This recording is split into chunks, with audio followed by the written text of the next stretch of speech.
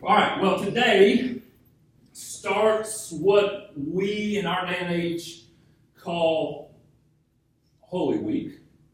It's not the right mountain, but we'll overcome it. The week leading up to the saddest, yet greatest, most important event in human history. Today is known as Palm Sunday, marking the final entry into Jerusalem for Jesus.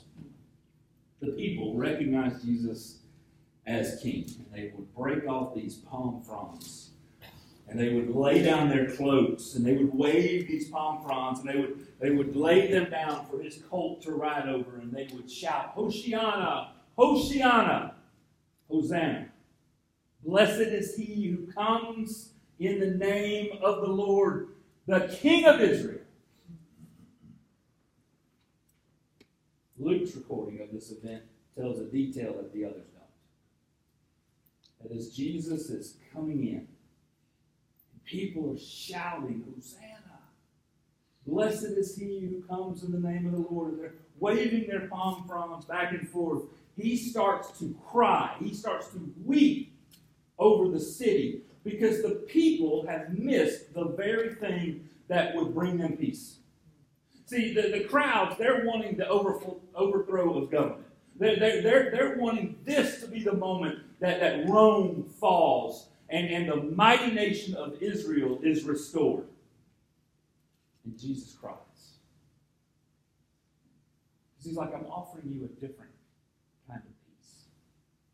A peace that goes much further, way beyond this life on this earth. It's a peace that leads into eternity. That's what he was offering them. And he's crying because he knows the crowd is fickle. And he knows that they're not going to get their way. And the chants, they're going to change from Hosanna to crucify. So church, may we not miss what Jesus has to offer us this morning. We're on our next to the last mountain for this series, at least. It's a journey that began with Abraham taking his only son up to a mountaintop under the command of the Lord, Mount Moriah, and he was told to offer him there as a sacrifice. Now, I don't know if you've seen this. I'm not getting any certain kickbacks for this, but the Chosen people have released a movie. I don't know if you've seen it yet. I've heard some great reviews on this very story of Abraham. Right? It's in theaters right now. I've heard great reviews that people have studied the text and then went and watched it and said it's really accurate. And so anyway, maybe you got to pick it up. My family's going Easter Sunday. All right, so that's that. We conclude this journey next week on Mount Calvary, which, as the sovereign God of the universe would plan, is the same mountain where Abraham told Isaac that the Lord will provide a perfect lamb. And then for a moment in time, Peter, James, and John, they get to see the glorified state of this perfect lamb. And that's our mountain, the Mount of Transfiguration. So if you have your Bibles, turn with me. Mark chapter 9. Matthew has it. Luke has it. We're going to read Mark because we're going to get into some details of the second side. So Mark chapter 9, verse 2. And we're going to read most of this chapter. But first off, through 13. And after 6 days, Jesus took with him Peter and James and John and led them up a high mountain by themselves. And he was transfigured before them. And his clothes became radiant, intensely white, as no one on earth could bleach them. And they appeared to them Elijah and Moses. And they were talking with Jesus. And Peter said to Jesus, Rabbi, it is good that we are here. Let us make 3 tents, one for you, and one for Moses, and one for Elijah. For he did not know what to say, for they were terrified.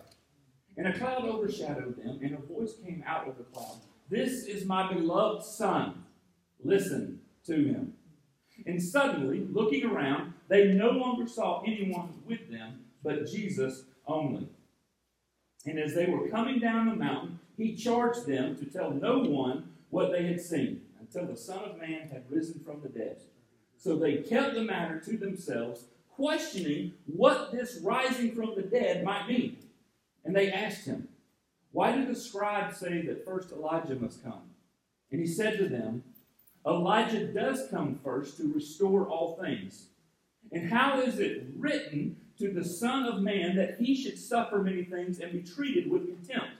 But I tell you that Elijah has come, and they did to him whatever they pleased, as it is written of him." So I'm sorry it's not up here. Mark chapter 9, okay, verse 2 is where 2 through 13 is what we just read. All right, so you're there. Let me give you some details. 6 days prior to this event, that's how our story starts, Jesus has a conversation where he predicts his death. And it's a conversation with the disciples that they are not yet used to. And it's the infamous moment in Peter's life where he gets called Satan by the Son of God.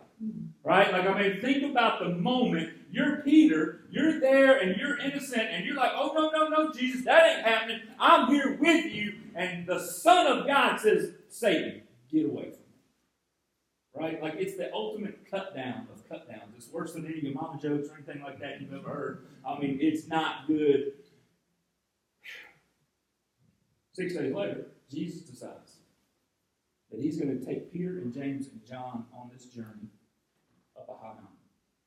Now, most scholars believe this mountain to be the mountain called Mount Tabor. Okay, there's actually no real proof. But if you're interested, you can kind of look at the Sea of Galilee. We showed this detailed map last week. You can look at the Sea of Galilee at the very southern tip. Hang a left, look left. Mount Tabor is out in that region. Right? Our text says that he goes up on this mountaintop and that he was transfigured before them. Now, I know the word trans is popular in our society right now, but don't think external change, but a change from the inside out. The Greek word is where we get our word metamorphosis from, right? And it says that the change was so drastic that even his clothes were changed. They became intensely white, it says. Now, not now, don't waste your time right now, but I encourage you at some point in time, do a comparison between what Matthew says here and what Mark says here and what Luke says here. Because Matthew and Luke, they get real descriptive with it, and Mark's like, yeah, there was some bleach. Yeah, there was like Clorox. So anything that you've never seen anything like it before, but he's there. Matthew, Luke, yeah, they get into it.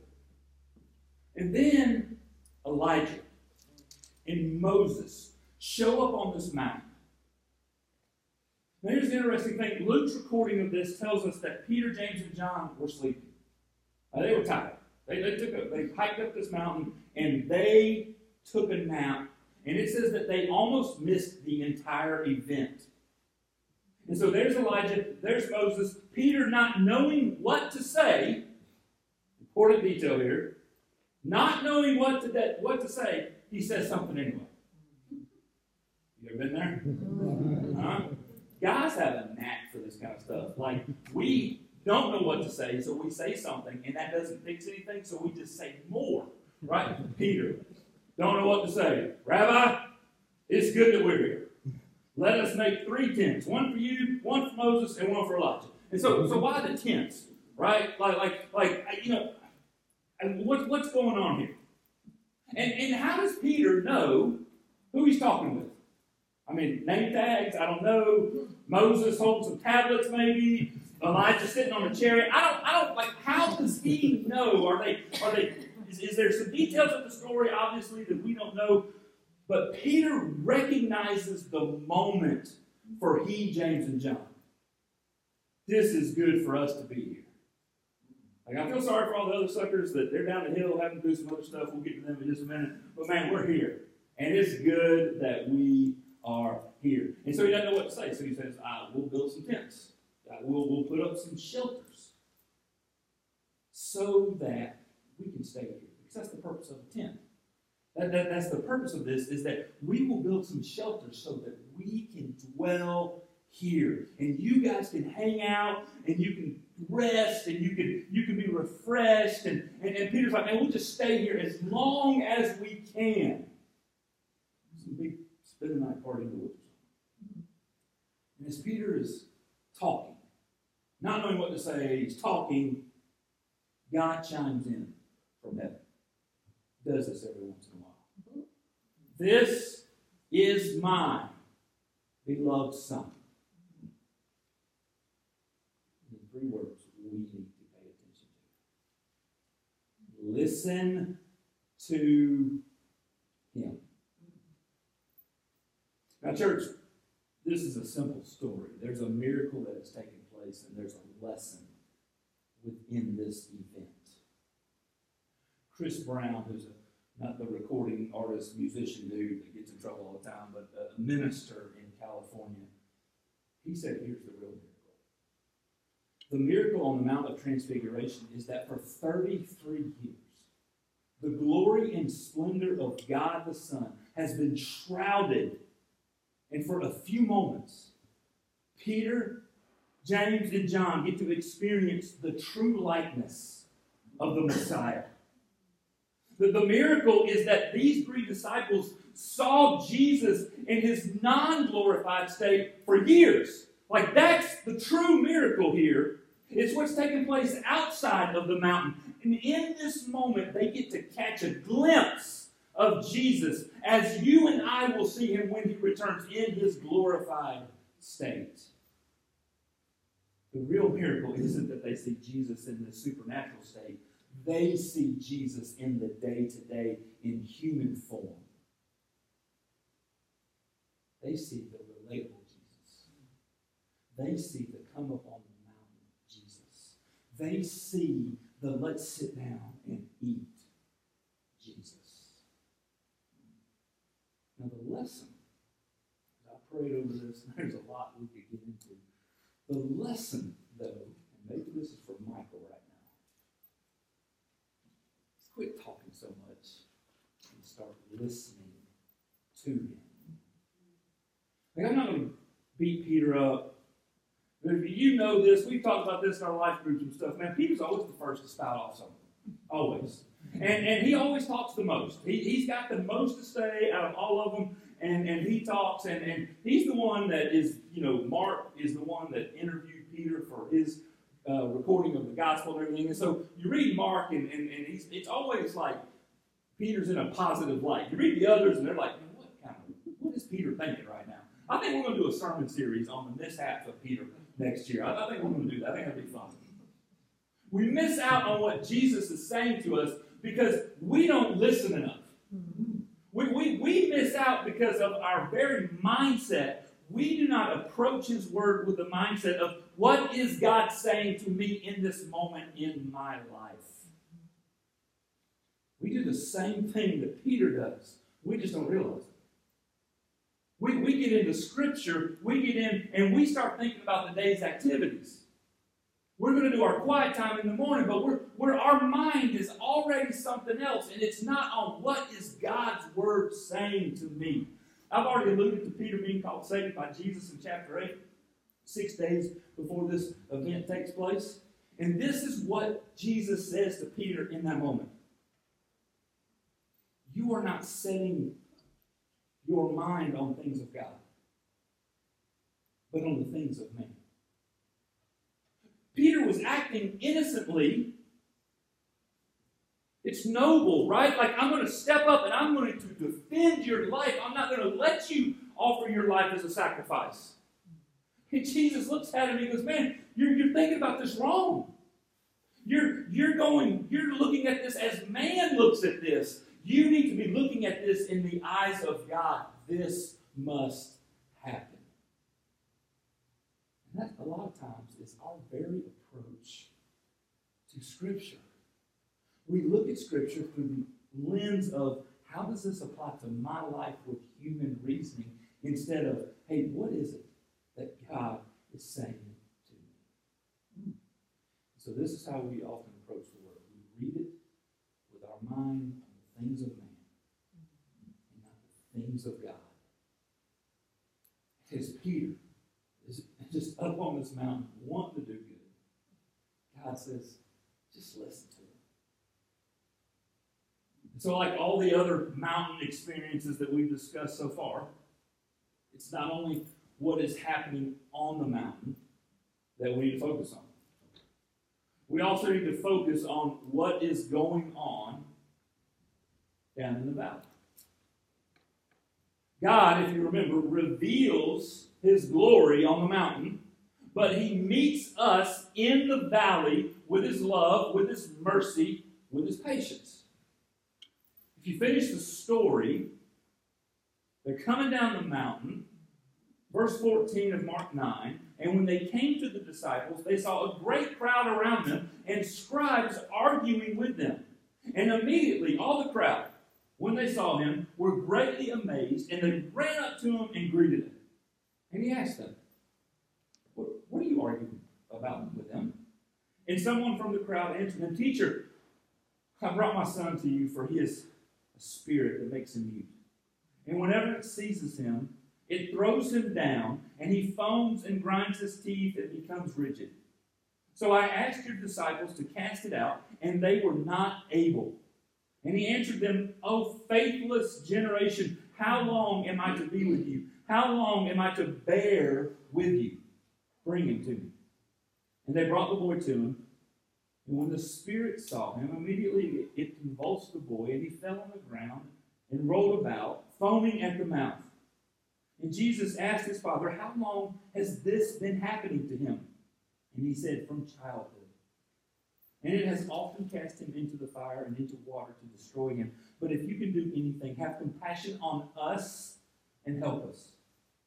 And Jesus said to him, If you can, all things are possible for one who believes. Immediately the father of the child cried out and said, I believe, help my unbelief. And when Jesus saw that a crowd came running together, he rebuked the unclean spirit, saying to it, You mute and deaf spirit, I command you, come out of him and never enter him again. And after crying out and convulsing him terribly, it came out. And the boy was like a corpse, so that most of them said, He is dead. But Jesus took him by the hand and lifted him up, and he arose. And when he had entered the house, his disciples asked him privately, Why could we not cast it out? And he said to them, This kind cannot be driven out by anything but prayer. So as Peter, James, and John are having their moment in the sun with Jesus and Moses and Elijah, with all the superheroes of the Old Testament, they come down the mountain and they witness a crowd. Clearly there's some commotion. There's some bickering, there's some arguing taking place. And a father steps up. He explains, My son is hurting. And he's going through some stuff right now. Your disciples thought that they could drive out the demon from within, but they can't. Parents, you've been there, right? And there ain't no pain like kid pain.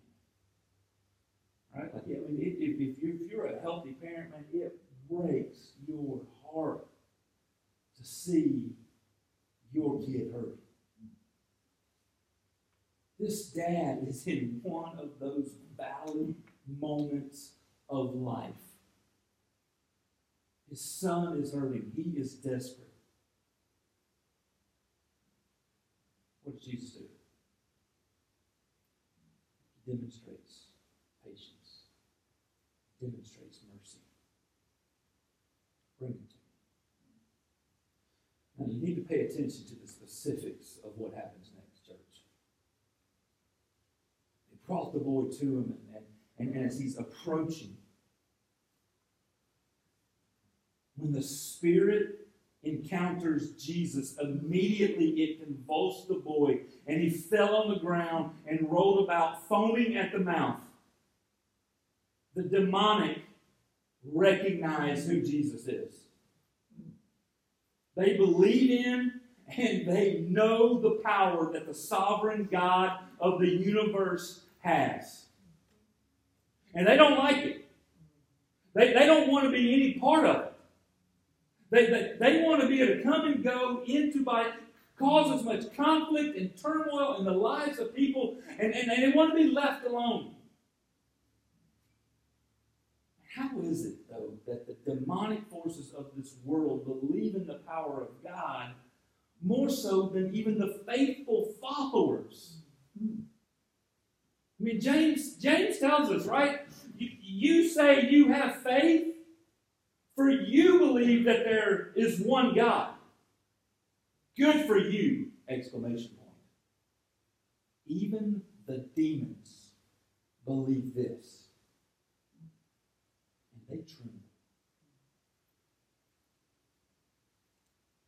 Again, pay attention to what Jesus does in the moment. There's the boy laying on the ground. The power of the demon acting out in this young man's life. He's foaming at the mouth. He's grinding his teeth. He's convulsing. The demon knows what is about to happen. What does Jesus do? He does not immediately cast the demon out, does he? This is a moment of intentionality for Jesus. He uses this moment to get to a greater issue. And we're sitting here and we're thinking, what do you mean a greater issue? This father's son is laying here convulsing. What's greater than that? Jesus says, how long has he been this way? The father's like, from childhood. He's often cast him into fire. He's burned himself. He's cast him into water. We had to watch him. He's trying to destroy him. But if you can do anything, have compassion, not on my son, but on us. The Father is aware of what's at stake here. Not just compassion on my son, but have compassion on us, because we are all hurting because of what this demon is doing to our child. Jesus says, if you can. Huh? Like, I'd really love to know the tone of that reply. Like, well, what you talking about, Will? It's like, if you can, what are you talking about? You know what you're talking about? I'm not one of these guys. I'm real good. All things are possible for one who believes. And notice what I think might be one of the most sincere, honest prayers of all the Bible. I believe. But help my unbelief. You should probably write that down. You should probably have that one on standby in your journal. Because the Father's going through some stuff right now, and he doesn't know how to handle it. He's done everything in his power. He's even brought to the disciples. They failed in two. And in the moment, there's a recognition of, I still have some unbelief. I believe a little. Help my unbelief. And this is the thing that Jesus was getting to. Jesus' church was willing to let this boy suffer for a moment in time so that he could get the attention of the Father, who was struggling with some belief issues of his own. Maybe, just maybe, if Jesus standing there with somebody right before him convulsing on the ground, Jesus is willing to let this young man suffer for a few moments to get the attention of the Father. Maybe, just maybe, he'll do that with us right now.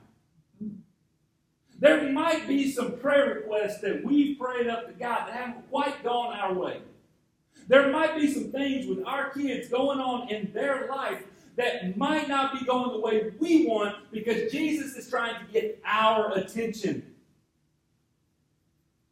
And it's painful. Because nobody wants to see their child suffer. And we spent a lot of time the past couple of weeks on spiritual warfare and the stuff that is going on. And Jesus is not going to make your life super easy just so that you can have a life of comfort. Jesus might be in the moment of letting you struggle and work through some things so that you can grow and increase your faith in Him. And I love it. Jesus cast the demon out. And he didn't just kick him out. He said, don't come back. Right? Like, I mean, I love that line in this. Get out of here and don't come back.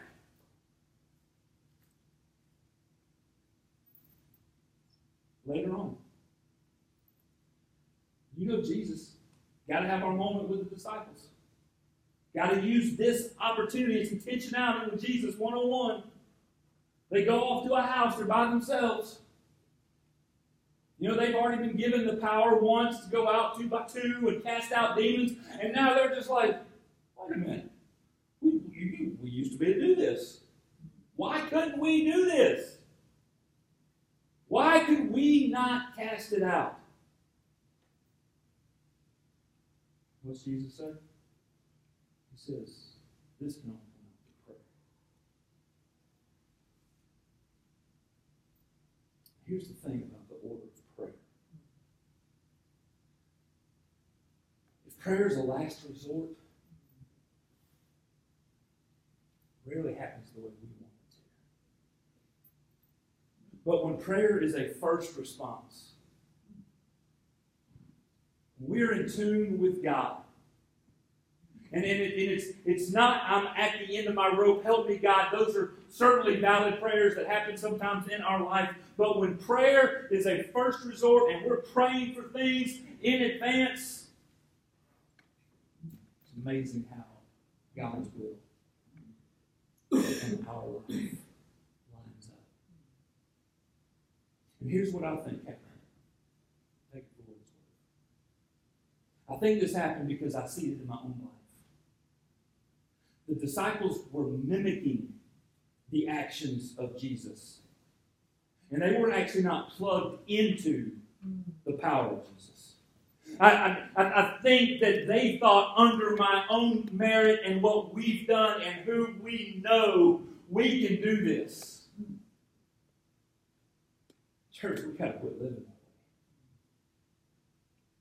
way. We need to be plugged into the power of Jesus so that when I'm praying for people to experience life change, when I'm praying for people to be broken, I need to already be praying for that instead of last resort. I don't know what else to do, so now I will pray for these people. So 2 things for us as we close right now. Listen to them. Just talk to them. Listen to them. Prayer is a first response, not a last resort. So the Skinners are going to come up and they're going to lead us in a couple of worship songs that we're going to sing. My encouragement is that they're familiar. My encouragement, though, is that you process right now your own life. You process the things that are going on. Are you listening to Him? Are you reading God's Word actively? We had a conversation this last night, didn't we? About the number of people and the health benefits that come with reading Scripture. You read Scripture for a couple of minutes a day, a couple of minutes a week, and there's no real change to your life.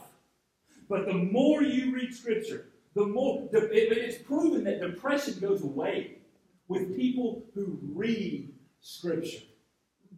The simplicity of life changes completely with people who are actively reading Scripture. And not just for entertainment values, not just to check a box of, okay, I did my quiet time today. No.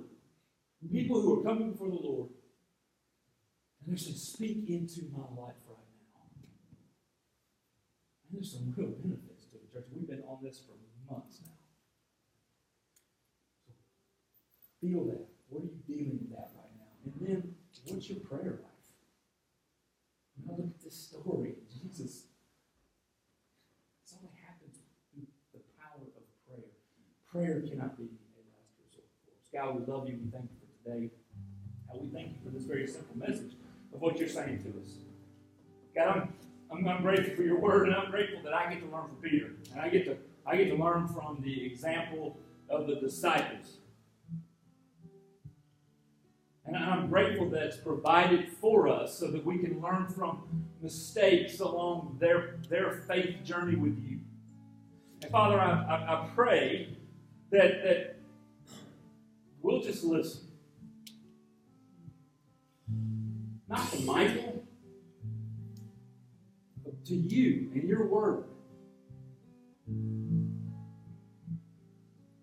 We'll feed ourselves. So God, speak to us. Let us approach you thinking with the mindset of God and not man. And that only comes as we surrender to the power of the Holy Spirit in our lives. And God, may we walk out of here just encouraged and reminded that prayer is not something that we put on the back burner, that we exhaust all avenues. Prayer is something that is a first response. It's something that we give to you completely. We trust your timing and your will. Let us process that right now, God, as we celebrate and respond to who you are. We pray these things in your name. Amen.